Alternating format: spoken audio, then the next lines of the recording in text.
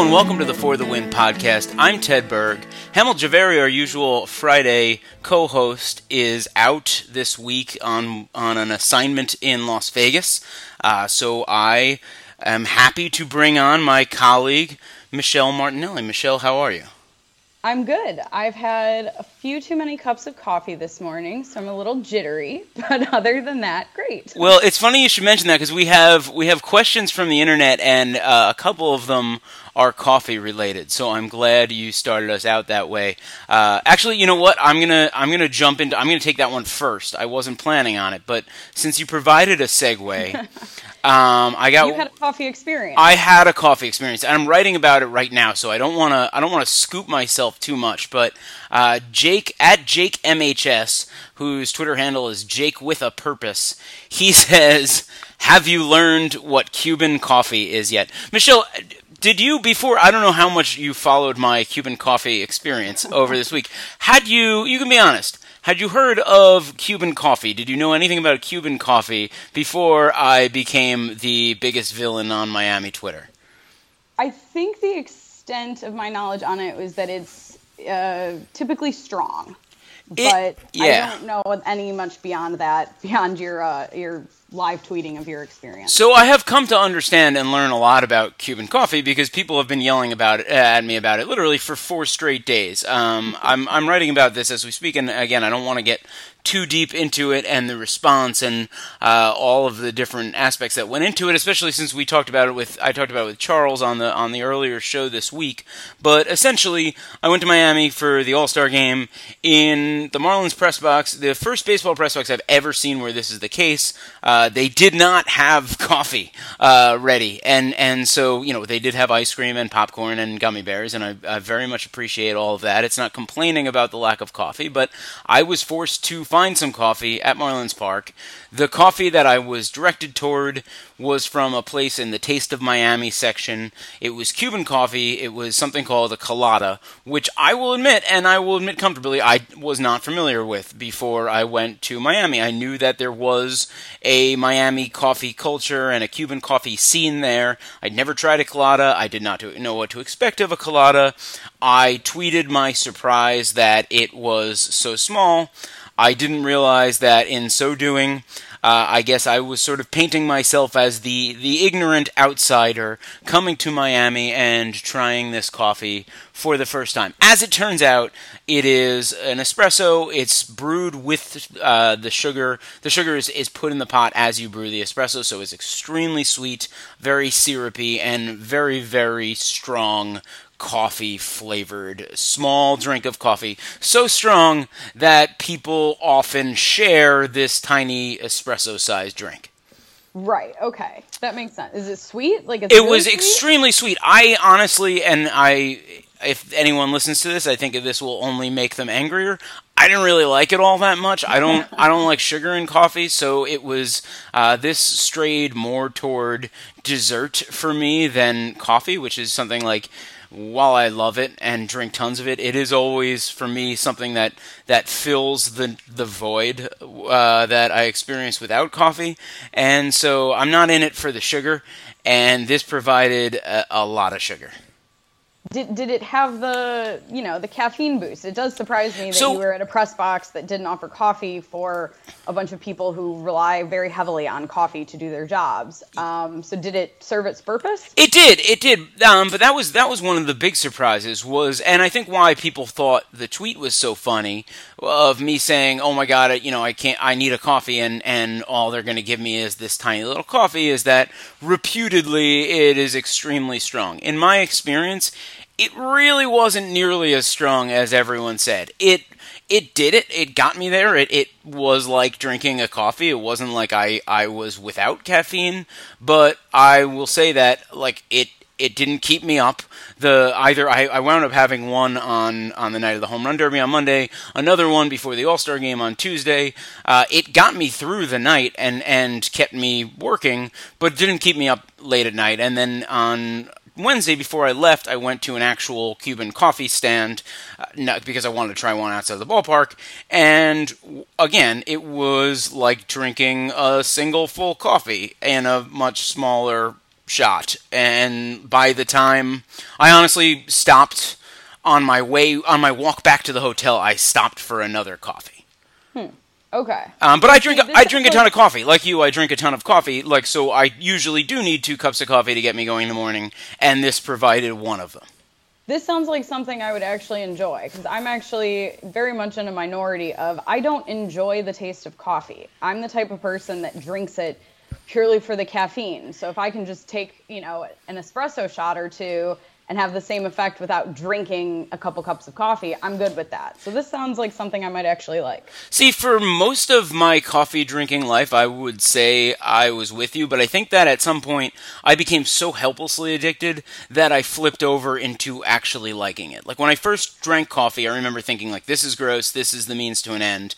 But over time, I have come to really enjoy the flavor of coffee, which I realize is entirely wrapped up in the buzz that it gives me and the addiction that I have. And it's actually, so over like the past 7 or 8 months, I've been brewing my own cold brew at home a lot, just because honestly, I drink so much coffee that it was just a financial decision more than anything else. It's like when I'm spending like $10 to $12 a day on coffee, I should really just take care of this on my own and save that money. But that has made me a little bit more conscious of how the coffee tastes and what I like in a cold brew coffee, and so made me a little bit more of a snob, and also honestly made me come to understand craft beer people a little bit more than I otherwise would. Interesting. Well, you learned something. I did learn something. I learned something. I will never again forget the specifics of Cuban coffee, because I honestly, the tweet that I made, one of the tweets is by far by like 6 times the most engaged tweet I have been able to find that I've ever had. There's not like a good way to look that all up at once on Twitter, but while I don't have a ton of experience with Twitter stats, as far as I can find, this is like just wildly more popular and more seen than any other tweet I've ever had. Well, that's, don't make people mad. Don't mess with Miami Twitter. They roll extremely deep. Our next question comes from our man Charles. And, I'm going to skip this because we just did a food one. We're going to come back to Charles. That's just a tease. Charles has one. But this is also, this one's, I think, also good for you for a variety of reasons. Michelle covers driving and racing and auto sports for the win, but is also a native of Michigan. I am, yes, from just outside of Detroit. City. So, at Cetar, who frequently asks us questions and listens to the show, he wants to know, this is the future, he says, human drivers are outlawed, all automated now, but you live farther away, your commute is an hour. Do you, A, sleep in the car and get ready at the end of the commute, B, prep for work, C, get ready but take another nap on the road, or D, catch up on TV, reading, etc.? So that's an interesting question. I don't know how I feel in general about automated cars, driverless cars. It seems like it doesn't work, but let's, for the sake of argument, say that it is totally safe and... Wait, you're concerned about the safety? Because I have a lot of questions. Absolutely. I have a lot of questions about driverless cars that I was hoping we could talk about. But I want to start there because my understanding is that these are going to be, it's a leap of faith, right? You have to just be like, okay, well, I'll put the robots in control, and like I know that I think most people feel this way, but like I feel like I'm a really good driver and I'm probably better than the robot. But I think that the idea is that if it's all robots, they will prove better than all humans.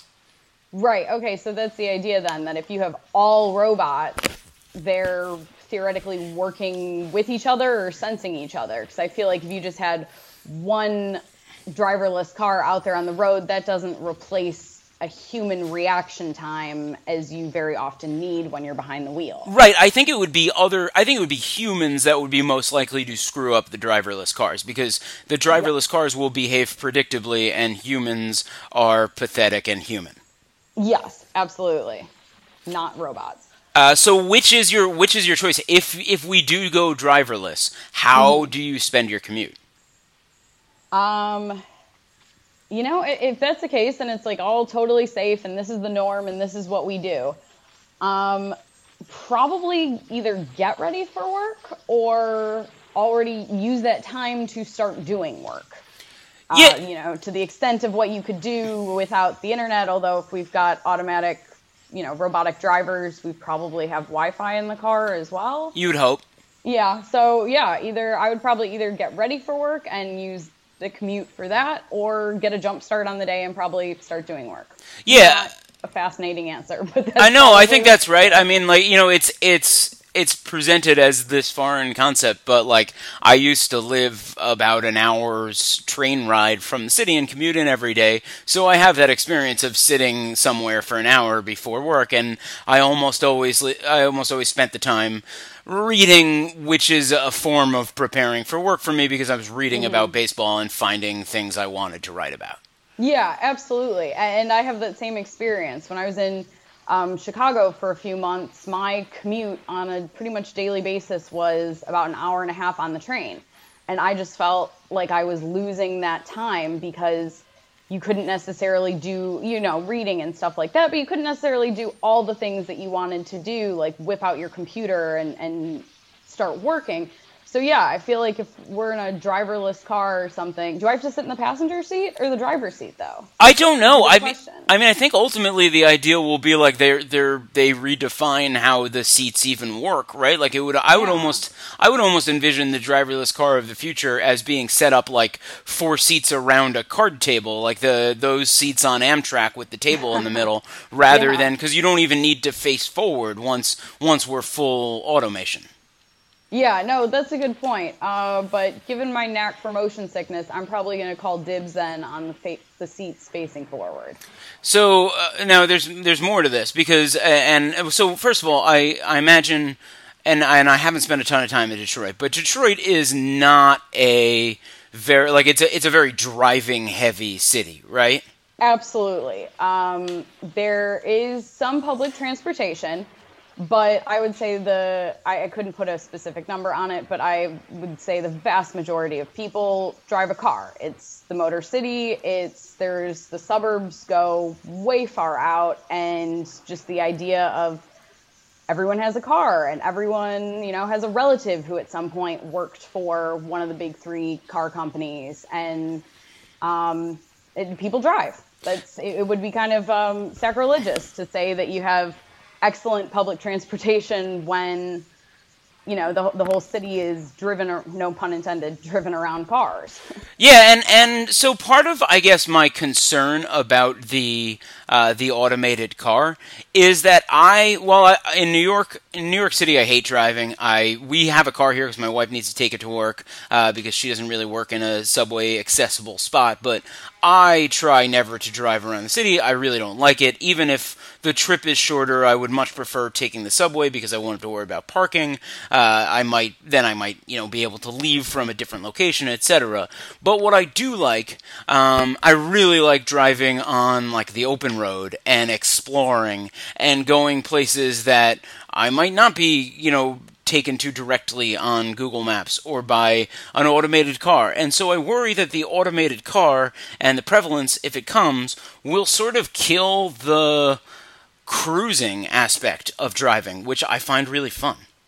Well, and I think a lot of people feel that way. I wouldn't say that I necessarily love it or don't love it, but I have no problem driving long distances in the car. And there is something sort of relaxing and maybe even cathartic about it. And I think a lot of people probably feel the same way of that, even if we do have driverless cars, that it's not going to stop people from wanting to take cross-country road trips, if that's your thing, or drive through the country, or, experience that kind of seclusion aspect of it, or exploratory aspect of it, Yeah, I think that's right. And I think so. I kind of feel like there will still be a market for driven, unless they make it illegal, like Sitar says. I feel like people are still, there might be I think we'll see more. I think in the coming 10 years or so, we'll see more driverless cars, obviously. But I think that there will still be, for a long time, a market for people who just want to drive. Last thing on this, and I don't want to put you on the spot here because I don't know the last time you've been back to Detroit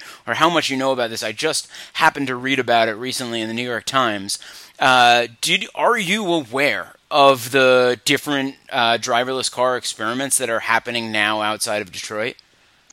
No, actually. I mean, I was in Detroit last weekend, but no, I didn't realize that was happening. So I guess different places in Michigan, in the interest of keeping the auto industry in Michigan relevant and timely, Ann Arbor, and I think a lot of it is through University of Michigan, has set up a 30-acre fake, like, mini town where all sorts of companies, like not people from the university and researchers from the university, but also I think Toyota is there and various other companies who are experimenting with driverless cars, have this sort of test town where they can try out different things. And some of the different things they're trying out sound phenomenal, especially they're making the cars sort of radio controlled so that the cars are putting out signals to red lights down the road that say, like, car is coming, adjust your light schedule. And the ultimate goal is to essentially eliminate wait times at red lights and in traffic, because if you're all driverless cars, you'll be able to direct all of them. If they're all on the same network, they'll all be able to avoid traffic. And now there's another one, I think that's even larger. It's like 200 acres opening in Ypsilanti, which I know to be a town in Michigan. Right around the corner from Ann Arbor. It is a town in Michigan. So that's dope. That's interesting because you think about it. How often are red lights not timed to deal with traffic? Or well, I mean, you drive in Northern Virginia, right? I mean, you drive in Northern Virginia. That is literally the worst place in the world to drive. Yeah, in general, and I would probably extend that to Washington, D.C. as well, that there are so many times that I'm specifically stuck in traffic because, actually right around the corner from my building by the Pentagon, that the red light there are a couple series of red lights, and they're not timed properly to work with each other, and they create a traffic jam specifically because they're not working together.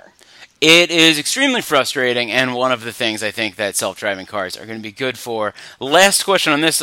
If you live near the Pentagon, have you yet been burned by I forget what road it is. One of the roads right near the Pentagon cuts from like a 55-mile speed limit to a 35-mile speed limit with almost no warning whatsoever and no real indication that the speed limit should change. And then right after that, they pull me over constantly, and I've gotten like 7 tickets there. So I'm going to guess it's the George Washington Parkway. Okay. Maybe that might be right. View of the river? No. So this is closer to the Pentagon. I know the George Washington Parkway because that was like the main route off the Beltway. But it takes you by the Pentagon. Okay, so it might be the George Washington Parkway deeper in. I'm thinking of the leg like from the Beltway to the Key Bridge, but maybe further east of that.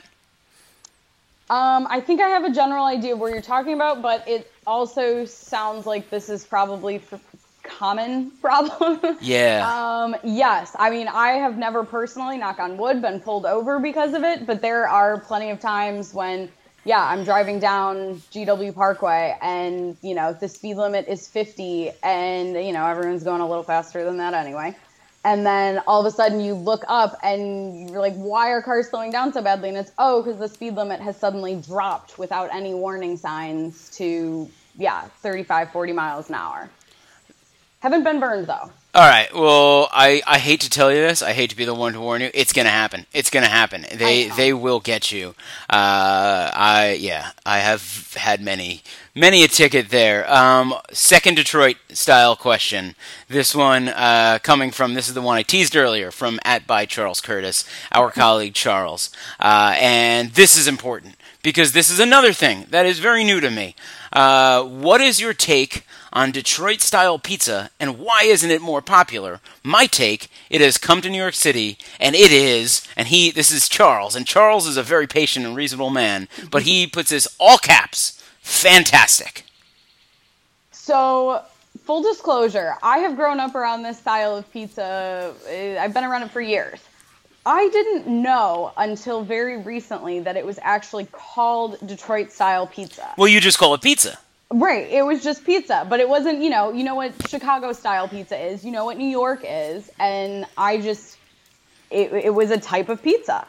For those who don't know, it is a form of deep dish where the crust is like really crunchy and like almost burned, but burned in a good way. Mm-hmm. And it's square, and it comes, like the dough is thick, but that's the part that makes it deep dish. It's not Chicago style deep dish where you have all your toppings and all your sauce and everything like that. But if you look at the actual crust, it's like relatively normal-ish. This is like super thick bread that's just cut into squares, and it's closer to what we call Sicilian pizza in New York City. Yeah. Okay. Yeah. And you're for it. I am absolutely for it. I know people that there's a couple different pizza companies that are based in Detroit. Little Caesars has recently has jumped on board with this type of style of pizza, offering it everywhere. But I'm particularly loyal to a pizza place called Jets, although I genuinely cannot remember the last time I had it. But it is delicious. There is something about it that if you talk to anyone from Detroit or the Metro Detroit area, they will know what you're talking about if you talk about this kind of pizza. We don't do circular pies generally. I mean, you can still get them, obviously. But, we do this thick crust, square cut pizza, and it's awesome. I don't know why it's not more popular.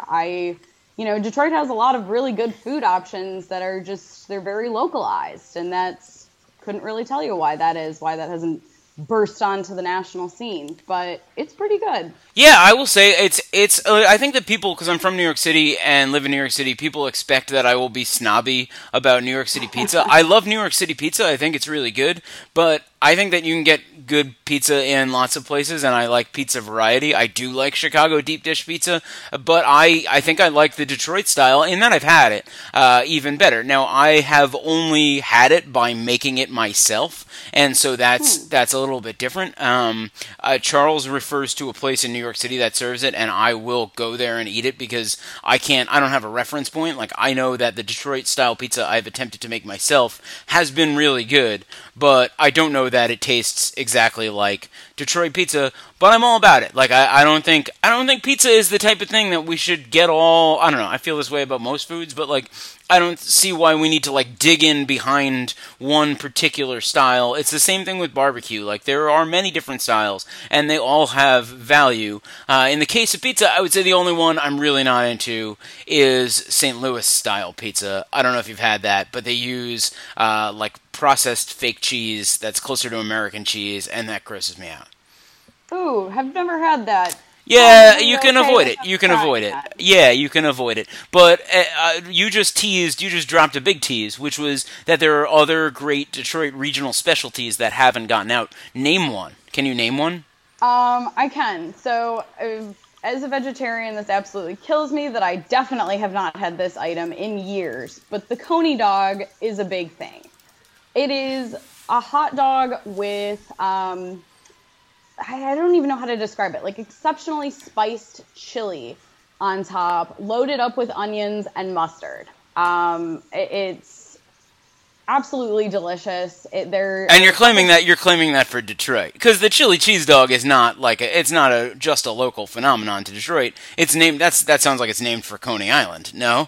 I actually think I read somewhere that is where it originally got its name, but there's no cheese on this one. It's just onions and mustard and so much chili. I think the last time I had one, probably like 15 years ago or something. It's almost, you eat it with a fork because it's just such a mess. But there are a number of places in downtown Detroit and Detroit area where people get these, and they're just the best. And if you've never had it, it's kind of like a staple. Like if you have a friend visiting with you in Detroit, it's like, okay, you got to try this. This is a thing that is just fantastic. Yeah, I mean, I'd get down on that. And I'll say that, like, so they also call, in Cincinnati, there is cheese on it, but in Cincinnati, the Cincinnati chili and cheese dog, they refer to as a coney as well. But if you go to actual Coney Island, there's the Nathan's there, which is where all of this starts. But to me, like, chili and cheese is not the main thing to get on it doesn't seem like that's the what you typically expect out of the Nathan's hot dog. Like, for me, it's about just like ketchup, mustard, relish, sauerkraut if you want, not necessarily the chili. So at some point there was like a translation error there, where like the Nathan's hot dog, for which conies are typically named, does not actually have chili, but chili certainly is an upgrade to anything. Right. I know, absolutely. And there's two places, I think pretty much right next to each other, if I'm not mistaken. It's been a while. In downtown Detroit, one is American Coney Island and one is Lafayette Coney Island. And people are so exceptionally loyal to one or the other. They make virtually the same kind of hot dog like this. I mean, people, they don't call it a hot dog, they call it a Coney dog. But it's like a rivalry thing. People are really loyal to either American or Lafayette, and it's totally taste preference, I think. Like a little, like a mini version of like Pat's versus Geno's in Philly. Yeah, exactly. Something like that. And, something that comes with this also is, have you heard of Vernors? No? Oh my gosh. See, this is also another Michigan thing. Vernors is a type of sweet ginger ale, very exclusive to Michigan, and this is what you do. You go to Lafayette and you get a Coney dog with a can of Vernors, and that is like the most quintessential Detroit, Michigan meal you can have. Simple, easy, delicious. See, I love learning this stuff, and it kind of brings back the Cuban coffee thing. Is like that when I tweeted that, it was like I was in genuine interest of, like I said before I tweeted the thing, like I don't know anything about Miami coffee culture, just like I would say I don't know anything about Detroit hot dog culture.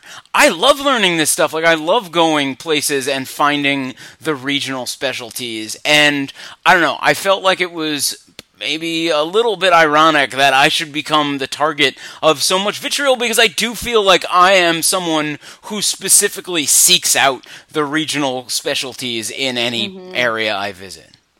And that's awesome. I feel like that's what you should do. Of course yeah. I mean, and we live in 2017. You don't have to eat fast food anymore. Like it used to be, you'd go on the road and be like, oh, I'm in some tiny little town. I don't know what's here. There's a McDonald's. I'll just go to McDonald's. I know what I'm about to get. Now everybody's got access to all the world's information at their fingertips, literally at their fingertips. You can just look up like, what is the best food in Ypsilanti, Michigan? And you can pull up like 30 different recommendations with like the best regional cuisines of Ypsilanti, Michigan, where I've never been, but I recognize has a funny name. It does have a funny name. I think that is on a long list of cities in Michigan that you could probably not pronounce.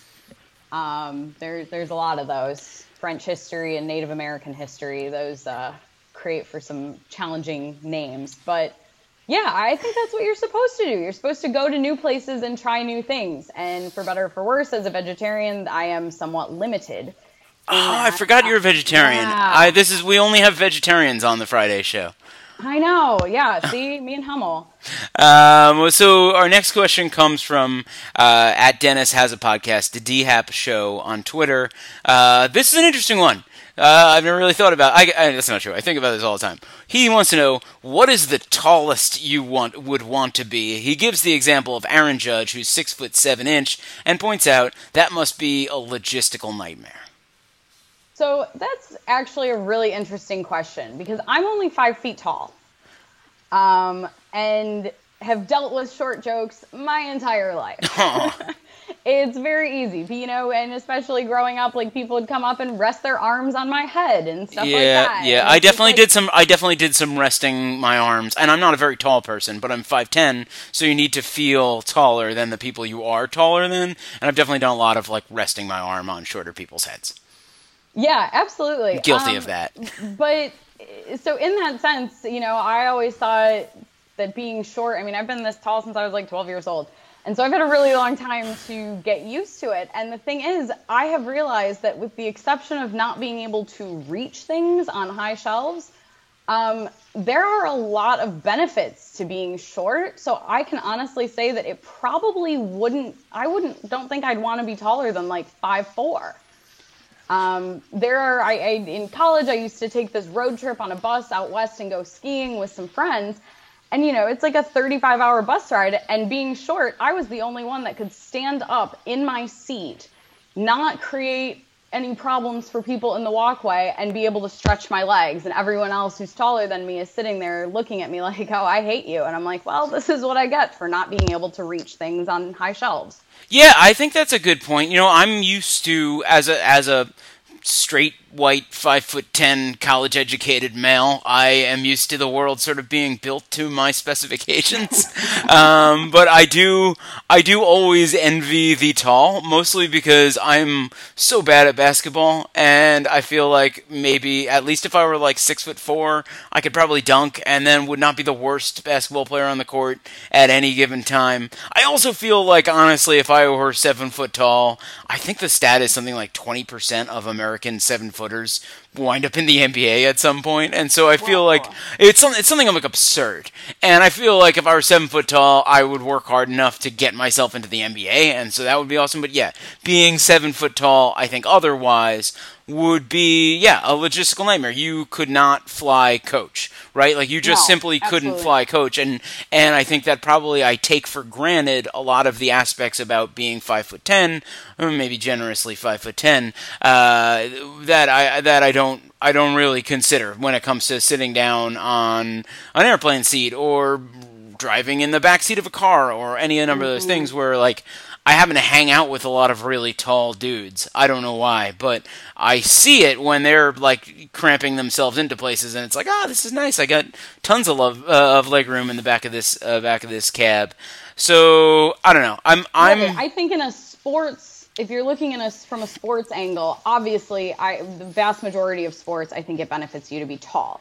But also, the majority of us don't become high level or professional athletes. And so, generally speaking, it's a logistical nightmare. Yeah, I went to, this is vaguely related to that. So years back, I went to, there was an event in New York City, Shaq curated an art show. And I went because I don't know, I had a background in art and I love Shaq, and it's like sports and art interceding, and I should check that out. And the thing that really and it was all sized themed, and so everything was about scale and things that were stretched out or things that were tiny or things that were especially big. And the piece in the art exhibit that moved me the most, and it's funny to even use that term for some maybe a little silly, and there was real art in there. It wasn't like Shaq had just picked out a bunch of stuff his friends drew or whatever. These were real artists that he had found and curated. Sure. But the thing that moved me in this exhibit was this, just all it was just an oversized table. They just made a table and chairs that were 10 times the scale or something like that, 4 times the scale of a regular table and chairs, and the way it was displayed was that it was in this room that was a fairly large room, but way too small for this table and chairs. And for a second, I kind of felt Shaq, in a way that I didn't know I might, because when you think okay, Shaq is this guy we identify for his tremendous size and for his basketball ability and all of these things that his size have brought him. At some point, Shaq was a 12-year-old kid who was trying to jam himself into one of those little school desks, who was just way too big. And I don't know, for a second I could, because this table was so cramped into this room, I felt like I could feel that that discomfort that must come along with being so exceptionally large all the time. Right, and if you have an athletic skill that comes with that size, that realm caters to you, because there's other, Shaq is exceptional, but there are other people of somewhat similar size compared to the general population. But when you talk about real world, it's not accommodating to be exceptionally tall. Like, the real world does not accommodate super tall people. So I guess to answer Dennis's question, I would go a little bit more than, because you're taking on 4 inches. I think I might go as far as like 6'4". It would be cool to be like 6'4". And I know that Charles like 6'4". I don't think he's quite. I would say Charles is like he's very tall. I don't know what it was. I saw him, and having never met in person a lot of you guys in New York, I don't think I'd ever seen him stand up. And saw him. Oh, was standing next to Michael Phelps, and he was about the same size, height-wise. He was about the same size as Michael Phelps, and I was shocked by this. Charles is tall. I would guess Charles is like 6'2", would be my guess off the top of my head, but I haven't asked. I would want to be just a little bit taller than that, because I feel like at 6'2", I wouldn't be able to dunk, and at 6'4", I would be close enough that I would spend all of my life training to dunk, and would probably be able to get myself to dunk. Like, you could reasonably make it work at that height. Right, exactly. And not at my current athleticism, but I think if it were that obtainable, like if I could see the dunk, like if I could reach up and grab the rim, I would be like, okay, like I'm working on calf explosiveness now, and I'm going to figure out how to dunk. Yeah, absolutely. It's if you put a little work into it, it's totally reasonable that you could make that happen. Speaking of Charles, our last question also comes from Charles, and we both have to get back to work. So this one's clearly, well, he says, assuming I've been to a race of some sort, but this one's for you. He says, "What's the weirdest thing you've witnessed at a racetrack?" Oh, that's a loaded question. I am, only just started covering NASCAR and motorsports in February, so I've only been to a handful of races. But the ones that I have been to, I have been told are truly the anomalies of motorsports, with the Daytona 500 and the Indy 500, and then in May I also went down to Alabama for the Talladega Super Speedway race. Mm-hmm. It's interesting. People sort of, when I went down to Talladega, people had described it as, fellow reporters and stuff, almost trying to warn me a little bit, described it as motorsports meeting Mardi Gras. Okay, that sounds fun. Right. And so you're like, okay, this is interesting. Because you don't really know what to expect. You think it's sort of like a big party and stuff like that. And it's like, oh, you've seen a party before. You've seen, like, whatever it may be, tailgates or even past races and stuff. But this place there is something special about it. At night, but if the race is Talladega Nights, we know about that as a thing. Right. Oh, NASCAR fans absolutely love Talladega Nights. So one of this might be the strangest thing. Yeah. On one of the nights, there's all kinds of activities for fans who are in the infield of this track. And the track is 2.6 miles long. That's a lot of space inside the track. So there's tons of different activities. Most revolve around drinking. But they had this one thing that they had people volunteering to compete in different types of contests, and they call the whole sort of party, they call it the big one on the boulevard. It's like a notoriously large party that features the drivers, and they get these fans together and all that. So they have these different contests for fans. And one of them was they had like 4 or 5 people sitting there, and they had put a bowl of, don't know what temperature, a bowl of queso, like liquid queso in front of them. And these people had to, I think it was like 32 ounces or something like that. It's a lot. It is a lot. And they had to, it was a race to drink it, to see who could drink. Oh, God. Yeah, 32 ounces of queso as fast as you could. One poor guy almost lost it a little bit. That was a little scary. I would imagine a lot of people would lose it if they were trying to drink 32 ounces of cheese. Well, so that was like the opening act of this big contest party thing. Another one was they gave people these costumes to dress up as different vegetables and a chicken and stuff like that, and had them Did you accidentally do peyote before Talladega? I know, I didn't. I swear, this is a real thing. It is on FTW's website. They had 4-member teams, and you were dressed up as a chicken or tomato or cheese or a pepper, I think. And it was a relay race through a huge vat of queso, like a 300-pound pool of the same dip that people were drinking. And it was, I think they were trying to make a human taco or a human burrito or something like that. And so you'd race through this pool, get to the other end, and then the next guy would go and race through this pool. And that was probably this whole evening revolving around activities of swimming and drinking large amounts of queso. That was probably the most interesting thing I've ever seen, but I was also told that in past years they had wrestled in barbecue sauce and had human hamster ball races. And so I even asked one of the drivers, Kyle Larson, what he thought about it, and he said it might be a little stranger than most Talladega experiences, but it was pretty much on par. That sounds awesome. I mean, like it seems like an egregious waste of cheese, but otherwise sounds pretty awesome.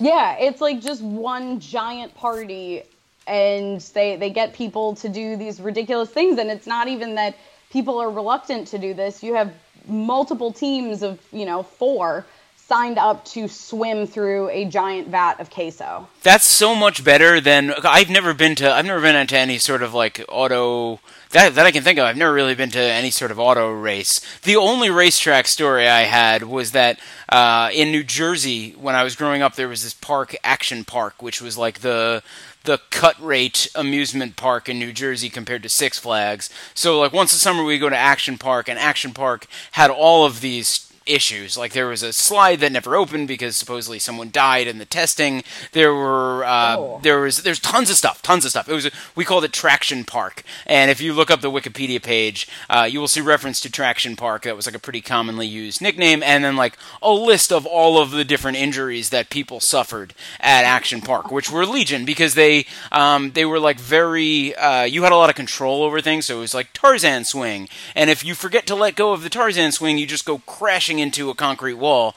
And they put it in the middle, of New Jersey, and they served beer. So it was just like this like nightmarish idea where tons of people got hurt all the time. There are snakes in the mini golf course. There are like tons of different issues. But one of them was that at the go-kart track, the go-karts, and I guess this is standard for go-karts, they're governed so they can only go 20 or 25 miles an hour or something, but the employees knew how to take them off. And so every once in a while, someone would get a go-kart where they had forgot to put the governor back on, and it happened to my dad. And so my poor dad, who's like he's not a very aggressive guy, and he's like not the type who would be like about macho go-kart behavior, he got this go-kart that was going like 50 miles an hour and just like flying around the track while the rest and he had like no control over it, and that was fairly entertaining, but nothing like a giant vat of cheese. That sounds very interesting. And I mean, that's how a lot of race car drivers get their start. They get their start in go-karts, but is that real? Is that true? Yeah. Huh. But it's not the kind that you and I drive, with the governor or restrictor plate on, or whatever you want to call it, that limits the speed of it. It's, real racing. So is that like the minor leagues? Is there like go-kart circuits for teenagers where they're like scouting the next NASCAR guys? I haven't totally dug that deep into it, but I am pretty positive that that's what happens for a lot of young drivers. These guys know how to, the ones that are up and coming especially, they know how to drive race cars before they're probably legally allowed to get a driver's license. I've never thought about that before, but that makes sense, right? Because like if you're playing any other sport, you're training from the time you're 5, basically. Yeah. Whether it's with the goal of playing professional basketball or not, you're playing basketball because it's a sport you play as a little kid, and some people merge as good. But in driving, if you're not allowed to drive until you're 16 or 17, like how do you practice? Right, and I think there's a difference between driving out on the road and trying to compete in a sport. But a lot of people get their starts racing go-karts and then slowly work their way up there through different types of cars before they actually, even then when they're an older teenager, then they've had years of experience, and then they get behind the wheel of something resembling a stock car, for example. Michelle, thank you so much for educating me on the auto industry and the auto racing industry today. I am happy to. Thanks so much for having me. You can check out Michelle at For the Win, of course, both of us writing there. Michelle does a ton of awesome racing stuff. Really, even as someone who doesn't follow racing, all really fascinating, interesting stuff. Definitely check that out. Where can people find you on Twitter? At MMARTINELLI 4, because somehow someone already has regular M Martinelli. There are 1, 2, and 3. Okay, well, so at M Martinelli 4, spelled like the apple juice, like the sparkling cider. Yes, not my family, but spelled like the sparkling cider. Check that out, Michelle. Thank you so much. Thank you. Peace out.